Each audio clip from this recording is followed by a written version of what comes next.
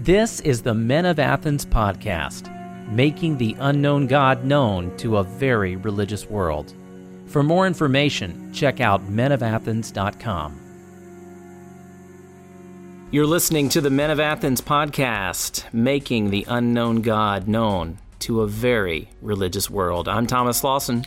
I'm Dave Barry. Dave, we're going to kick things off this episode on a somber note. Most people by now, if not everyone, knows about the very tragic shooting that took place down at the high school in Parkland, Florida. 17 students and faculty, a combination of students and faculty, were killed in that shooting by the shooter. Shooter is in custody. Pretty clear evidence that he was the sole perpetrator of this terrible, terrible act. And so we want to take a few minutes today on the podcast, talk about this from a Christian perspective. How do we as believers really react to this subject? And as our co-workers, friends, neighbors, those around us are going to be talking about this, what is the Christian perspective? What is the biblical perspective in all of this? Dave, you have some experience. It's touched you personally, at least loved ones around you. Share a little bit of that, if you would. First, it's I would say sadly become commonplace where there's the ubiquitous thoughts and prayers are being said by politicians and tweeted out all over the place. And as to my knowledge, this is the first crisis and tragedy where people have rebutted against that and met that phraseology, thoughts and prayers, with negativity and just outright anger. So that's there, but as Christians, we don't think about people. We pray for them. Obviously, we're thinking about them, but just the first thing to know is that we have Christ's heart among us to pray. So I think it's the first thing that needs to be said, is that we absolutely are praying for healing and restoration in Christ for all the people involved. So we know that there's brothers and sisters, both students and teachers and ministers of the gospel in the community who are on the ground there, and praying that the Lord would strengthen them in their grief and shock to love and give the answers of the only hope in the universe in Jesus. So your question was, my personal experience. Let me say something real quick before you move on from that. And what you're saying is extremely important. Dear mentor friend of mine used to kind of say tongue-in-cheek, when people say, just want to let you know I'm thinking about you, he would respond, well, your thoughts have no power. And it's a little bit funny, but there's a profound truth in that. You're right. Our thoughts, if we're just thinking positive thoughts about somebody, has no power whatsoever. But prayer is effective. Yeah. Prayer is going before the God, the Creator, the Sovereign of the whole universe, and petitioning Him to do something in this, and that is the highest level of effectiveness. Yeah. So it's not a cop-out to pray. Right now, for those that are raw and those that are hurting, and if someone's not a Christian, to them it may seem like a cop-out. But just know in your heart of hearts that as a believer, to pray and to pray sincerely is not a cop-out in this situation. Yeah, and the phrase gets thrown around, like you said, prayer is effective, or you see prayer works. The thing is, prayer doesn't work, God works. Right. And so prayers are effective because we pray to an effective God. And so my hope as a Christian is that there is a profoundly mysterious, yet has made himself known, good God in the heavens, who is intimately aware and involved in all the circumstances in Florida right now. So my prayers to him, asking him for mercy and grace and healing and all the things that I pray for, my hope and trust is in him to move and do the work that he wants to do to accomplish among the people there in the pain, shock, confusion, everything. Yeah. My wife's sister was at the school where one of the first Columbine copycat shootings took place, early 2000s, where she was able to escape from the school, made it home. So that's an element of near and dear. And then where we are recording today, just a few miles from us, was a shooting at a local high school 4 years ago in 2014.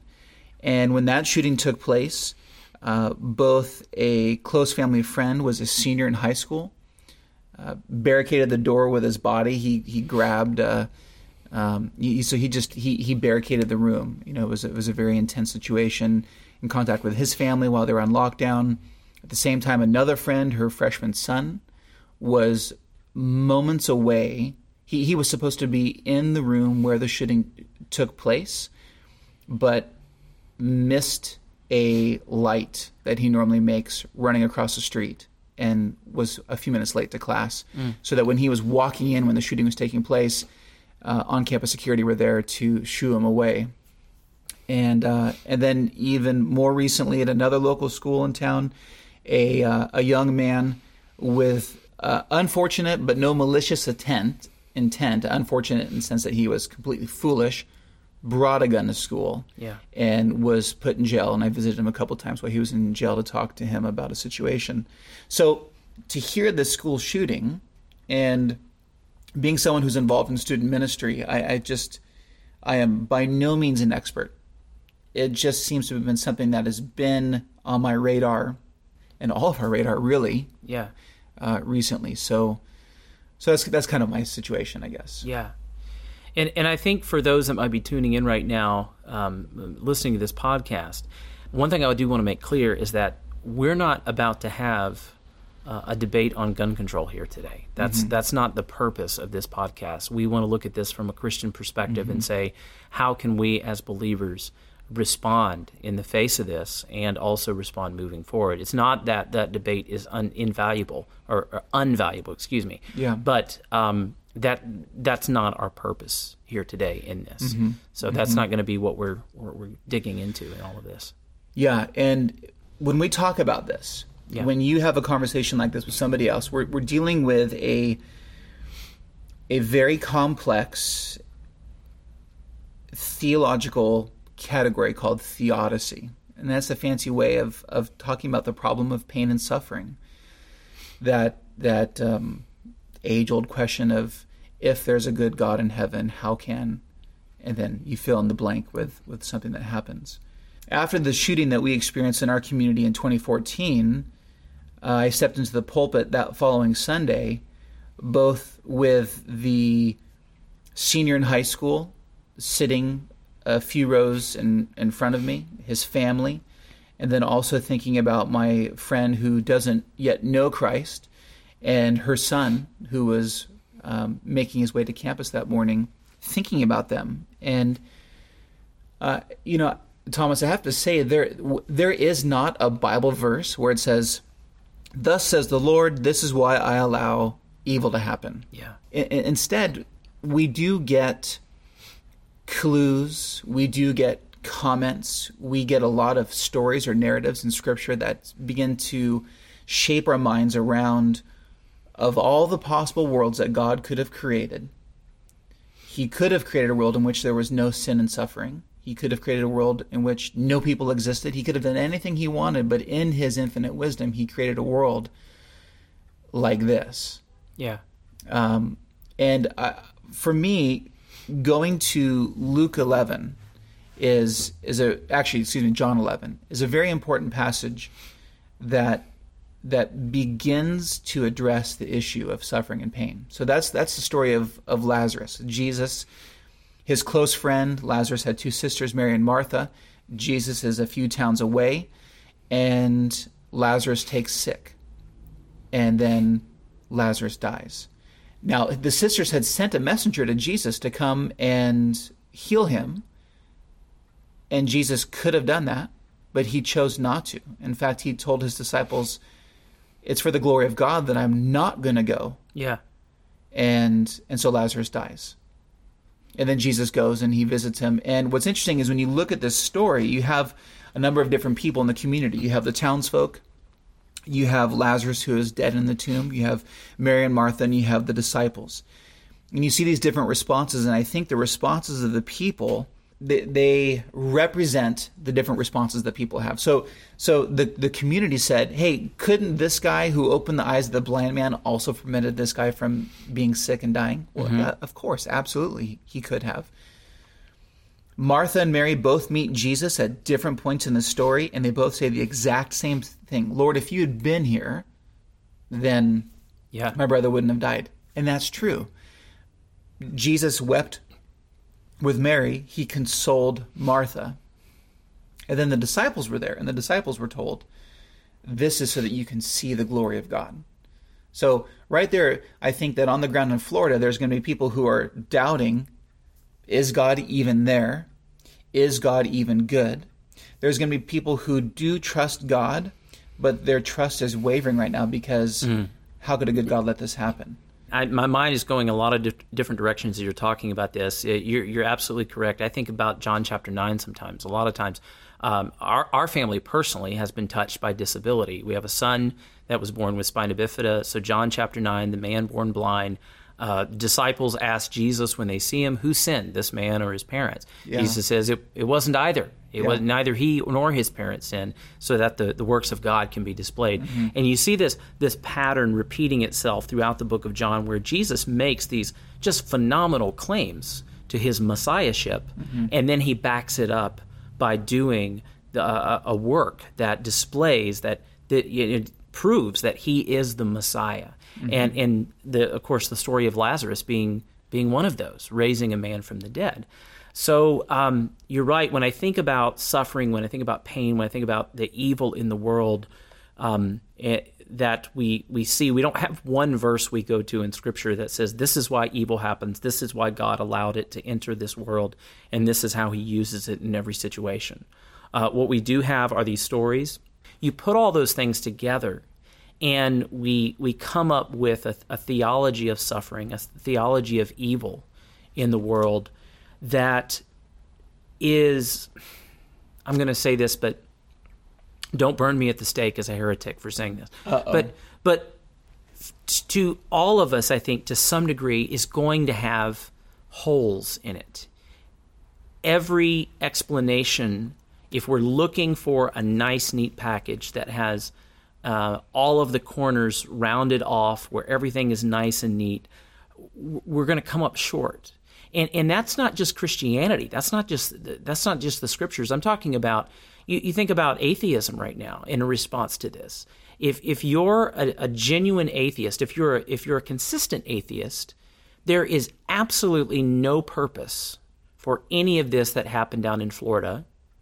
And even if you try to say, well, it was an offense to the highest form of evolution, human life, if you keep going down the trail logically with that, you're going to be like, well, human life is not going to exist ultimately when the universe collapses in on itself at the, or the big rip or the big crunch. Whatever happens in the end, it won't matter ultimately. If you go down the open theism route, the belief that God does not fully know the future, he sees it coming, and thus reacts in certain situations, well, you're left with, well, if God saw this guy busting up into a school and was somehow surprised by the first shot, why didn't he intervene with the second, third, fourth, fifth, and sixth shot down the road there? Mm-hmm. You're still left with, you either have a God who has no power or is limited in his power, for whom these things catch him by surprise. Mm-hmm. Or you have a God that is somehow sovereign in the midst of all of this, and is working out something far beyond what we can comprehend. It may not make sense. It may not come to us all in some clean, neat, nice package. But ultimately we know that he does have good and perfect purposes behind these things. You are left with a mystery. Deuteronomy 29, verse 29, the secret things belong to the Lord, but the things that are revealed belong to us and to our children forever, so that we may do all the works of this law. Yeah, the entire book of Job addresses this question. And on first, second, and 100th reading may not provide the answer that we're looking for. But a lot of times the answer that we're looking for isn't the answer we need. We need God to give us the right answer. So Job, you have this upright, upstanding man. So he was righteous, so that he was above reproach. You couldn't say anything wrong about him. And ultimately, through a turn of events, his children die. All of his wealth is taken away. His health is taken away. And then even his wife encourages him to curse God and die. Yeah. And then you have these long speeches where Job's friends show up, and their ultimate conclusion is, Job, you've got some hidden sin. God's punishing you, right? Similar to when you pointed out in John chapter 9, which I think is really, really important, because people may be, for the Christian might be thinking, okay, Florida happened because God is punishing me. So it's someone who's there, who experienced it. Maybe there's a high school student who was there and they're thinking, you know what, I'm not as good as I should be, and therefore God's punishing me. That is not what's happening. We'll circle back to that. With Job, what is the answer that he doesn't seem to be looking for is he's wanting to know why. He's wanting to put God on trial. And then of all things, when God shows up to answer Job for all of his sufferings, God's response to Job is to give Job more God. Just speeches of, where were you when I carved out the depths of the earth? Where were you?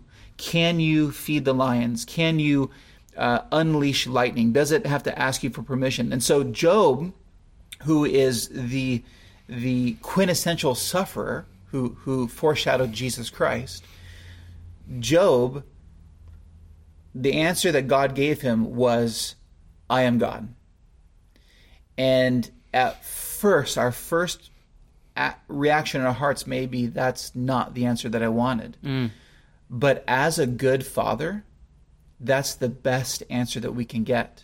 Because what Job needed more than anything, having lost all of his children, betrayed by his wife, losing all his wealth, his health, all of those things, what Job needed more than anything was one thing that would never change, and the one thing that can give him everything he needed, who wasn't a thing, it was a person, God. Yeah.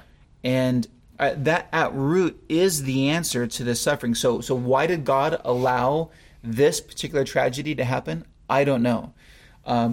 But we know at the end of the day, God's intention is to give himself to people who cry out for him, who are looking for him, and to even awaken people who don't know that they ought to be looking for him to look for him. So C.S. Lewis is known for saying that pain is God's megaphone, grief is God's megaphone to get people's attention. Yeah, I think about, if I can just jump in here for a second. Please. When I think about the gospel writer John being inspired by the Holy Spirit to write his gospel account in the other epistles, but specifically in his gospel account, we're allowed a glimpse of divine revelation in the story of the man born blind, John chapter 9, and in the story of Lazarus, John chapter 11. So we can say definitively that the man was born blind so that the works of God would be seen through Jesus Christ, that he would heal him, and that his claim to be the Messiah would be backed up. We can say that Lazarus died so that Jesus could raise him from the dead, and in doing so, declare himself to be the Messiah. When we see tragic events happening in this world, there are those that want to draw a direct parallel between one event and another. Let me just spell out a name here, Pat Robertson. After the earthquake happened in Haiti, that was devastating earthquake 8 years ago, from which that country is still recovering. He drew this direct parallel between voodoo being there and the earthquake that took place. we don't have that knowledge to say definitively the earthquake happened because of that. We don't know. God has not revealed that to us. The same thing with Katrina hitting the Gulf Coast. My parents, they lost their house. It was 6 feet of water, flooded, trees fell on it, lost 90% of their possessions. Many people lost their lives. There were those that tried to draw this direct correlation between Louisiana, New Orleans being a city of sin, a party, Bourbon Street, all of that, and this judgment of floodwaters being sent on it. We don't have that behind-the-scenes knowledge of the divine going on. So we can't draw some parallel there. Mm-hmm. And I think to do so is stepping way out of bounds for a Christian to say such a thing. That I haven't heard of anyone trying to draw some kind of parallel to that, like down in Florida. I hope it hasn't happened, but I would not be surprised if there has been, because I think people are trying to make sense of it and say, well, there was some kind of wickedness and this is the result. We don't have the divine knowledge to make that kind of claim. I think what you're saying is, in all of these situations, that our response has to be seeking God in this, seeking God and to know Him more in and through this. Yeah, the story of Joseph at the end of Genesis. I mean, what an amazing picture where this teenager is despised by his brothers, is beaten up, thrown in a pit, and then sold into slavery. And at the end of his life, when he's elevated as second in power, known ruler of the known world there in Egypt, he's able to say, what you meant for evil, God meant for good. And I remember listening to a lecture from a Bible scholar by the name of D.A. Carson.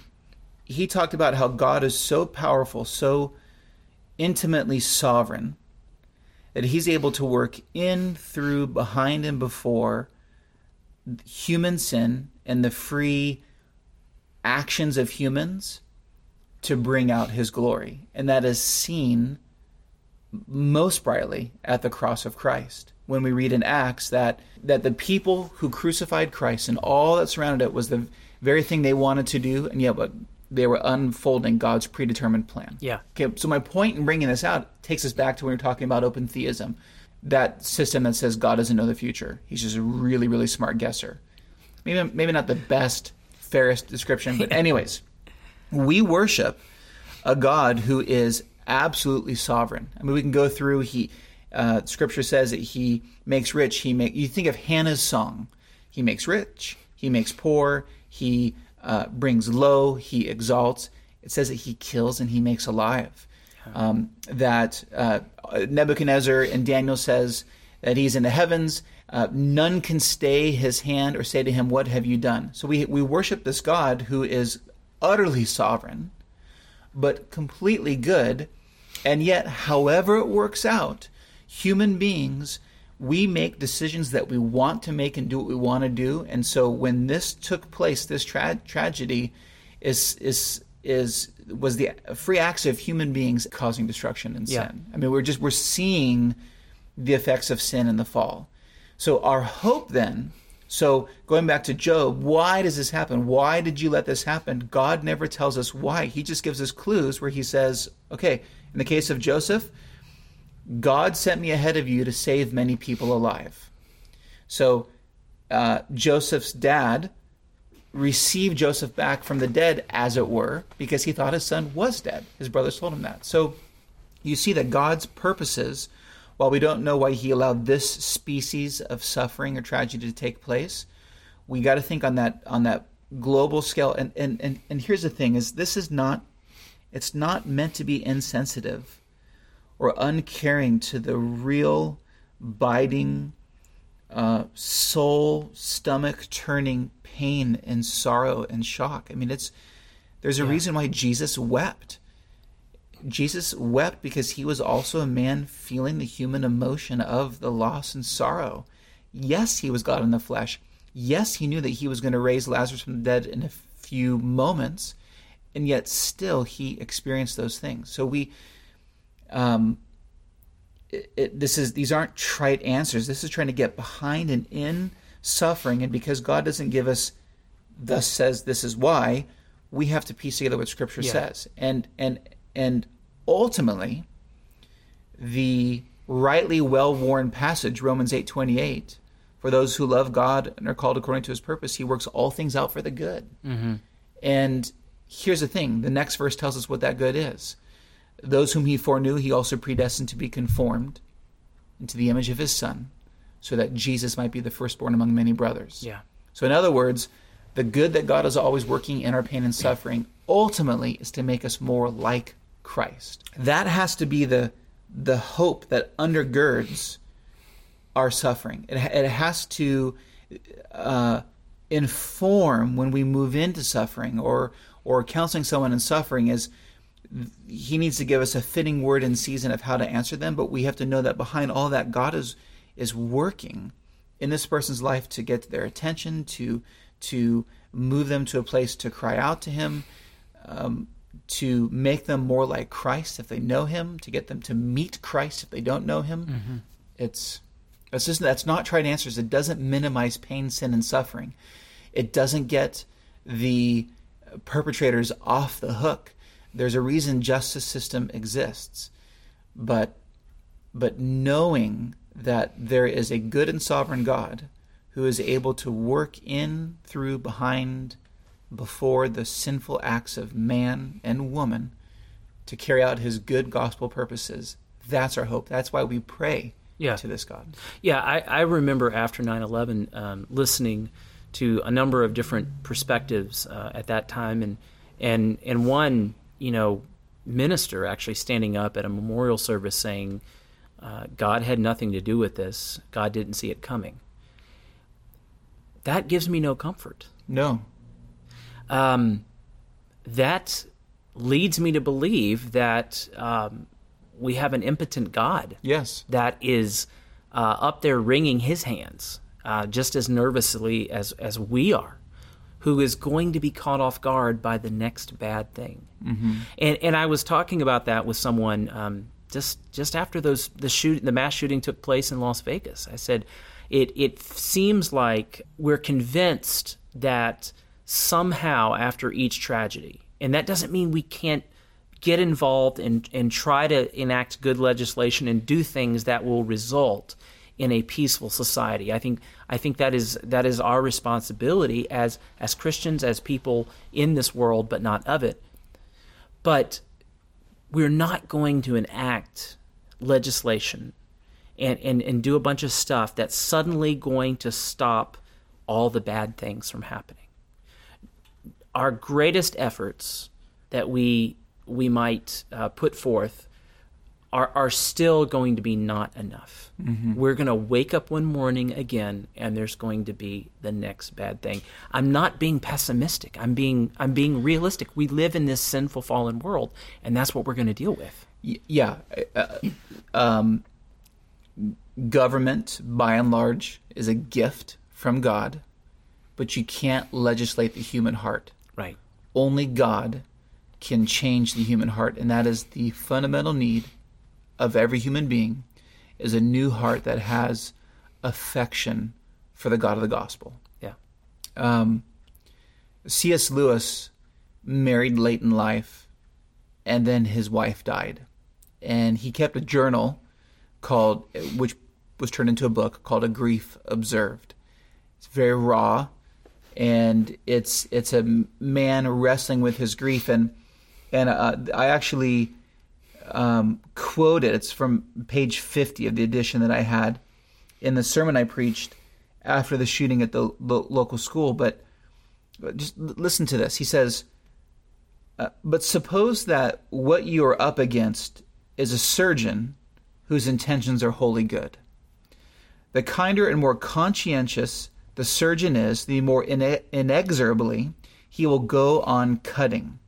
If he yielded to your entreaties, if he stopped before the operation was complete, all the pain up to that point would have been useless. But is it credible that such extremities of torture should be necessary for us? Well, take your choice. the tortures occur. If they are unnecessary, then there is no God or a bad one.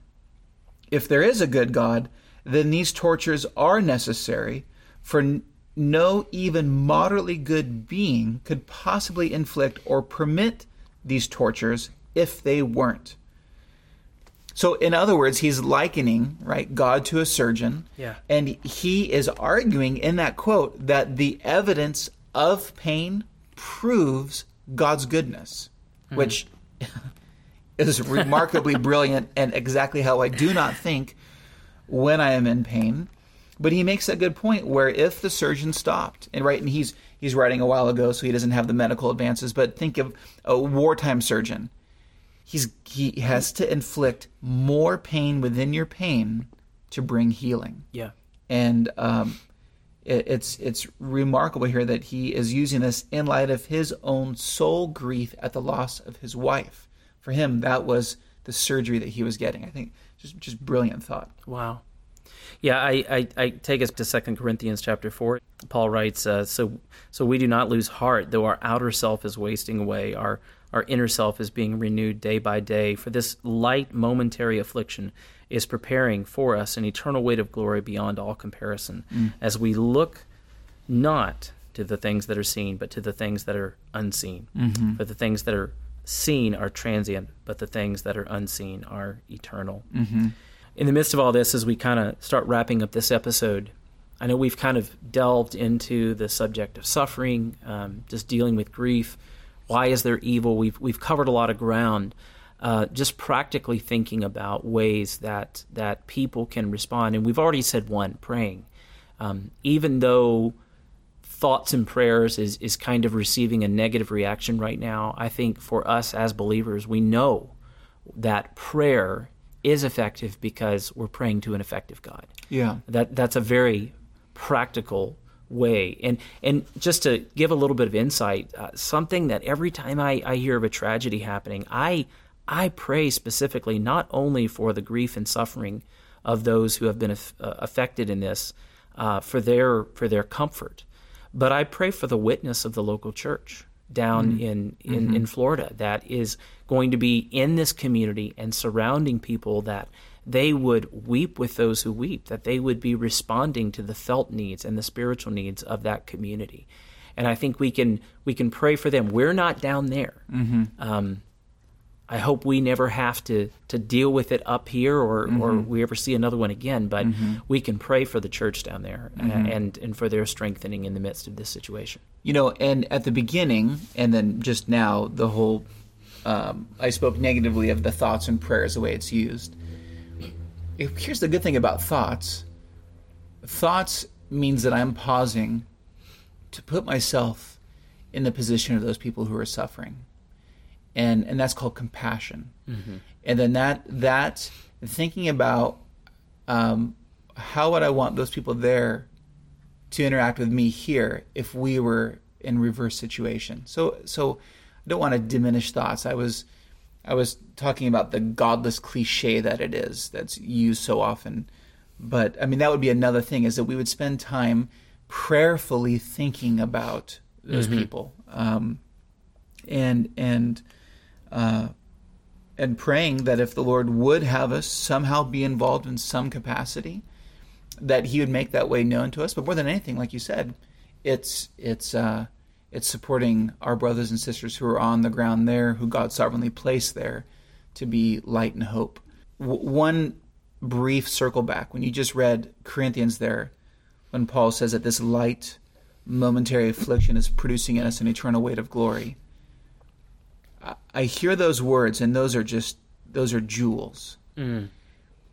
But I could see how it could be misinterpreted and ring hollow, where someone says, light momentary affliction. Are you making light of the earth-shattering, universe-destroying pain that I'm going through right now? The man who wrote that was tortured many times, shipwrecked numerous times, bitten by poisonous snakes, ostracized, kicked out of his whole life was turned upside down. So he was a man who was not unaware of pain and suffering. But when Scripture talks that way, light momentary affliction, it's not minimizing the reality of the suffering that we have here. It's maximizing the glory that we will have when we see Christ face to face, and we're with him in the new heavens and new earth. It's a statement that says, your pain and suffering is so momentous and real and huge and ever present. How much more then, when we are in glory, we're given Christ's mind, and we can rightly understand then why God allowed what he allowed to have happen. And then when we see it and we say, yes, God, I understand, and I see that you're right, and I think you should have done that. Yeah. When we can get to that place, we see how glorious glory will be because of that divine perspective that he's going to give us. Exactly. And I want to circle back to something you said just a minute ago, the subject of thinking about people and compassion. It wasn't until our family served on the mission field in Russia for a number of years that when I learned the Russian word for compassion, I said, it literally means to suffer with. I never thought about it in my own language. Sometimes learning another language helps you think about it. But if you think about the word passion in our language, we talk about the passion of the Christ. You may have heard that. Well, it's talking about the sufferings of Christ. And then I piece it together, and it's like, compassion is co-passion. Yeah. To suffer with. And when we want to have compassion on somebody, taking that time to think about their situation, put yourself in the shoes. And I couldn't help but the night that this shooting happened to think about my own children and be like, what in the world? How would I feel if I sent my daughter off to school and she got shot and killed? It's horrible.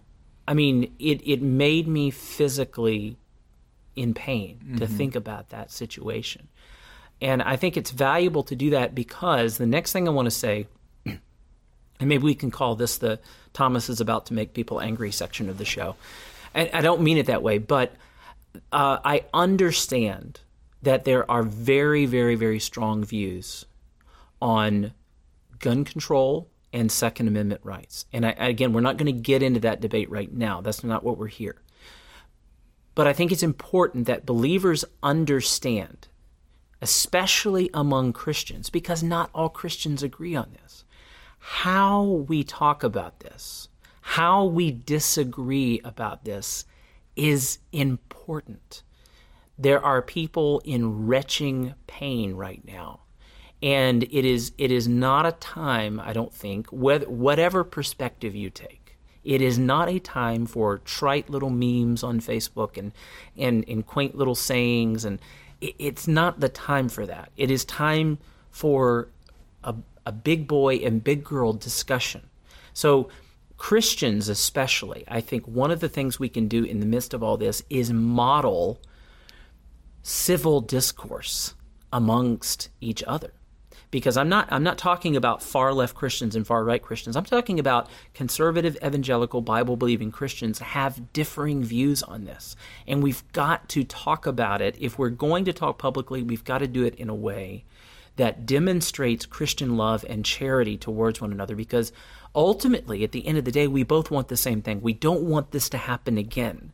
There's a difference of opinion on how can we keep it from happening again.